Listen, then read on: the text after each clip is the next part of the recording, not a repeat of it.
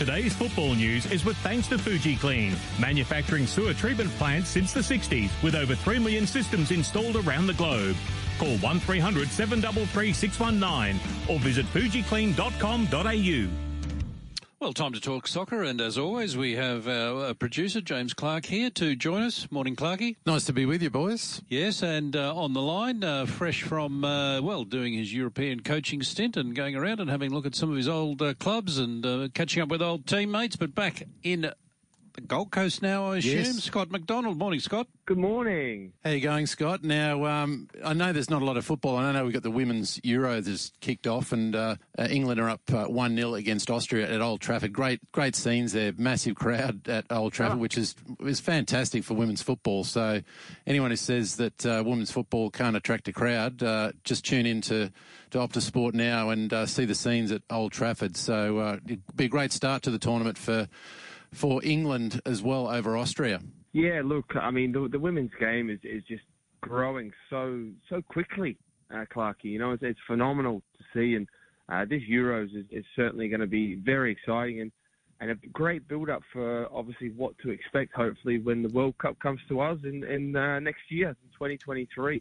We'll see some top teams in this European competition. Obviously, it's the strongest, you'd have to say, competition out there in the women's game. And a lot of potential winners of that World Cup to challenge our Matildas in 2023, that's for sure. Speaking of Matildas, you've had one of the Matildas training with you before she goes back to Europe, Emily Gilnick. Let the listeners know what she's been doing on the coast and preparing for a big season ahead. Yeah, well, obviously she was preparing for those two games of recent back in Europe. She wanted to keep ticking over before those two games. She's really keen to make the squad for the World Cup, obviously, and it was an absolute pleasure to have her within our men's setup, and didn't look out of place whatsoever, which you would fully expect, mind you. And it was just an absolute pleasure to have her down at Gold Coast Knights, and hopefully she'll be back next week again, and before she goes back to Aston Villa. To ply her trade back overseas again, where I think majority of the Matildas are now and have to be, because the level of quality of player, like we just talked about in Europe, is where it is. So we wish her all the best. And we had some great news a couple of days ago that Matildas will be playing Canada at Suncorp Stadium, but also great news that the Socceroos will make a return back to Suncorp Stadium on the 22nd of September to play the New Zealand All Whites. Suncorp hasn't had, I think the last time they played someone there was a couple of years ago against Korea. So great news for Socceroos fans, and playing their last game before they head off to Qatar. Yeah, it really is. And look, I'm not just saying this because I live up here now. Look, my fondest memories of playing for Australia in Australia was always at Suncorp, a proper football stadium, rectangular, and the atmosphere that it creates, with the 50,000 there, it's wonderful to play at. So really looking forward to them coming and obviously playing against our old foe, and looking forward to taking my son to it, Clarky, as I imagine you will be too. Yeah. So, that's the biggest thing. And it's so wonderful to see so much football coming to our shores again. And obviously next week we've got the Raw, playing against Leeds down at Seabus, and Villa and Leeds taking on each other at Suncorp also. So exciting times. Yeah, was it 10 years ago? Did you play in that game against Japan at Suncorp? Oh, my God. Now you're testing me. It was about 10 years ago. Hey, it was a long time ago, whatever it was, so possibly. Now, Scott, despite there not being any football on in over the Premier League, but there's plenty of transfer news, and also news about, I guess probably the biggest news story at the moment is Ronaldo. Is he going to stay at United? Is he going to come to Australia for this pre-season tour? I think they go to Thailand and then on to Australia. But there's a few clubs lining up for his signature, no doubt, like Chelsea, Barcelona, PSG have been mentioned, Bayern, and even Napoli in Italy. So what do you think is going to happen there? You're a big United fan. Would you like to see him stay for that final year? Well, you know what? The press usually don't get it wrong these days, Clarky, and I don't think they've got it wrong on this occasion either, which is really disappointing as a Manchester United fan that Cristiano Ronaldo wants to leave. Understandable to a degree that he wants to still play in the Champions League, though, and with that saying, and I think all Manchester United fans will think the same here, that they just hope that if he does leave, it's not to another English Premier League club, because it will tarnish his reputation at the football club itself. If he was to go, And I think he's not silly either, and his agent, Jorge Mendes, I think they will be looking further afield and abroad because they just don't want to touch that legacy.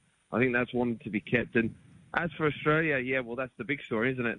We want to see him over here, but it's looking very slim at the moment. I can't see him coming here. I think they're at a standstill at the moment, and Manchester United are looking for some money for him. So we'll have to wait and see in that one. Speaking of Ronaldo, the suggestion he might go to PSG, geez, that'd be a pretty crowded old dressing room with, Neymar, Mbappe, Messi and Ronaldo. They'll need a bigger room. I can't see that happening. No, I can't see that happening. But Pochettino, when Messi came, I suppose it was a double-edged sword. Great to get him into the team, but if he didn't win a Champions League with Messi now joining Mbappe and Neymar, he was in strife, and that's what's turned out to be the case. They've gone back to a French coach. Yeah, well, that's right, and it'd be interesting to see. I don't know particularly a lot about, obviously, the French coach now, but it's going to be interesting to see if he can deal with all the egos in that changing room. If there's an extra added one in terms of Ronaldo there, my goodness, it's like the Galacticos of Real Madrid once over again, and but it just goes to show that money just doesn't buy you all the success. It gets you close, but it just doesn't get you over the line, as we've seen with PSG at the moment. You need a good manager that can lead the changing room, i.e. Pep Guardiola's done at Manchester City. They have had the funds, they have had success, but he's brought them, right to the very, very top just because he's a quality coach. So PSG have always been looking for that continuity within their club, and I guess they probably need to stick with someone a little bit longer than what they have done in recent years. Tuchel leaves them and wins the Champions League, gets close, gets to a final, and then they sack him. They've done the same to Pochettino now in terms of sacking him after winning the French League, which they hadn't won the year before. So it's going to be interesting for them and see where they lie. And I think their recruitment process needs to change a little bit as well. For the money that they're spending, you would want it to be invested in a bit more youth and talent that are going to stay there, like the likes of Mbappe, to make sure your success stays there for years to come. And with Liverpool, good news for them. Mo Salah, he's staying at the club, but Divock Origi, he's left and he's arrived in Milan. So a few changes there at Liverpool. Interested to get your thoughts on who do you think out of the top four, or the top teams in the Premier League next year, who do you think is going to be the surprise and who's going to be the one that may disappoint? I actually think Manchester United will surprise. They had a really, really bad season last year, guys, just off the Richter scale. And I think with Ten Hag in there, I think he'll balance it. I think with Ronaldo leaving, it's not a bad thing. I've come to fruition that's okay now, guys, that he's leaving. But and Pogba, I think, and Pogba too. I think the personality's out there, and I think Ten Hag will get a good opportunity to actually infiltrate what he needs and what he wants. I think Bruno Fernandes will become a better player again now that he's not in the shadow of Ronaldo. Look, they need Freddie de Jong through the door ASAP, and they need a couple more. There's no question.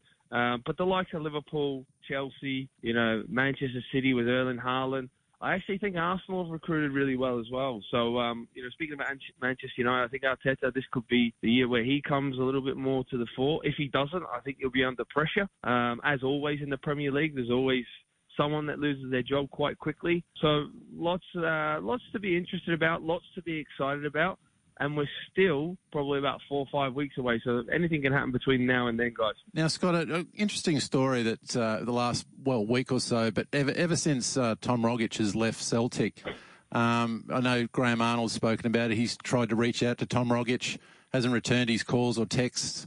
And there's a bit of a concern there at the PFA. He said the PFA were trying to contact him. He mightn't be in a really good headspace, Tom Rogic. Yeah, well, look, it's all suggestions, isn't it? Yeah. If you've not spoken to the individual, how do you really know? And I know Tommy's a very, very private guy. Maybe he's just totally switched off. Yeah. And not speaking to anyone. So it could be just as simple as that, or there could be. So, it's important we ask those questions, and hopefully he does get in contact with people and just lets people know that everything's going okay. But it is very strange, isn't it? Like, one, to leave Celtic as quickly as he had done, because I still believe there was years on that contract to go, and they came to an agreement. And then obviously not turning up to the crucial matches for the Socceroos. And we all know what an important player he is for Australia as well, and we want to see him back playing, at the highest level to give him the best possible opportunity of being successful for us, in November, come Qatar for the World Cup. So fingers crossed he's okay. And some good news, Scott. Owen Mobile, he's going to be playing in La Liga. He's gone to Cadiz, which is great news. The more you see our Socceroos players playing in Europe, in the big leagues, is a great thing. And Keanu Bacchus from Western Sydney Wanderers, he's off to St Mirren in Scotland. So, you know, a few players playing their craft, and then the likes of Kevin Muscat, our coach, and Ross Aloisi at Yokohama Marinos, where Ange was, they're top of the J-League. So some Aussies doing some great things overseas. Yeah, it's wonderful to see, and it's starting to slowly creep back into our game where players are ending up back in Europe again, which is fantastic to see, Clarkie, because there was a period of time there, and I think the money's dried out now in Asia, where a lot of our players were choosing the bigger finances at earlier ages to go to Asia because it was available to them. I think it's not as much now, and I think players are now going, well, I'm ambitious, and I want to go and, make further finance, but I also want to play in better competitions. And I think that can only be good for Australian football and for the national team, in the coming years. And fingers crossed we get to see a few more before that window shuts. And also great news too, Calvin Phillips, he's signed with, I know we've talked about Liverpool and Manchester United, but Man City, they've sort of been forgotten. I mean, Haaland's there, but Calvin Phillips, great signing from them, from Leeds, English midfielder. He's gone there on a 6-year deal. What's he going to bring to Man City? Oh, look, I think he just takes over the place of Fernandinho. They're looking for someone to take over that role. No pressure. In time he will be. No pressure at all. Just took the words out of my mouth in terms of, I think it'll take him a little bit of time to be that internal leader that Fernandinho was for Manchester City. But I just can't believe, you being a Liverpool fan and me a Manchester United fan, that we have to say that's wonderful that he signed for them. No, it's horrible. They are so strong now. It's scary, the likes of Haaland and Phillips coming to that squad that already is a phenomenal squad. So they're going to be hard to beat again this year. Yeah. I'm actually an Arsenal supporter, so I'm pretty happy at the moment with what Arteta's doing. He's got a great squad. He's almost, I'd have to say, he's building a squad very similar to what Manchester City. I guess he was an assistant under Pep Guardiola, so he's building a very strong squad with lots of backup positions there and a really good front line. But he's also strengthened their defence. Yeah, I was going to call you Manchester City reserves, actually, Clark. Yeah, pretty much. No, you're definitely right, and I mentioned him earlier in terms of the recruitment process and what they've done in the summer. And I think it's excellent, actually. I think he's done very well. He's got his players in early as well. I think that always helps because you want to work with them before the season starts. Not like Manchester United, who seem to always wait to the last minute. And I think they'll be in a good place come the start of the season. It's just the consistency, as we know with Arsenal over the last decade, that's been the problem. They have these great little periods within the season and then they drop off. Can he be consistent this year, and can they be consistent as a team and stay in that top four? And Scott, we found out too, if any English Premier League teams are looking for some strikers, perhaps Sierra Leone is the place to go, because there's a few guys there that are scoring goals left, right and centre. Yeah, so I've heard. I think someone else was scoring off the pitch with this one as well, guys. Yeah, two scores we found out. Yeah, 95-0 and 91-1. And respectively, it was 7-1 and 2-0 at half-time. So must have been very windy conditions over there. Yeah, I think less said the better about this one. I think I've got to be careful my P's and Q's. But, yeah, very interesting. My goodness, almost 100 goals in a game. There must not have been a lot of action in between actually the ball ending up in the net, that's for sure. Yeah, hopefully they didn't have to wait for VAR decisions either. Good on you, Scott. Always a pleasure, mate. We'll catch up again soon. No worries. Thanks, guys. Take care.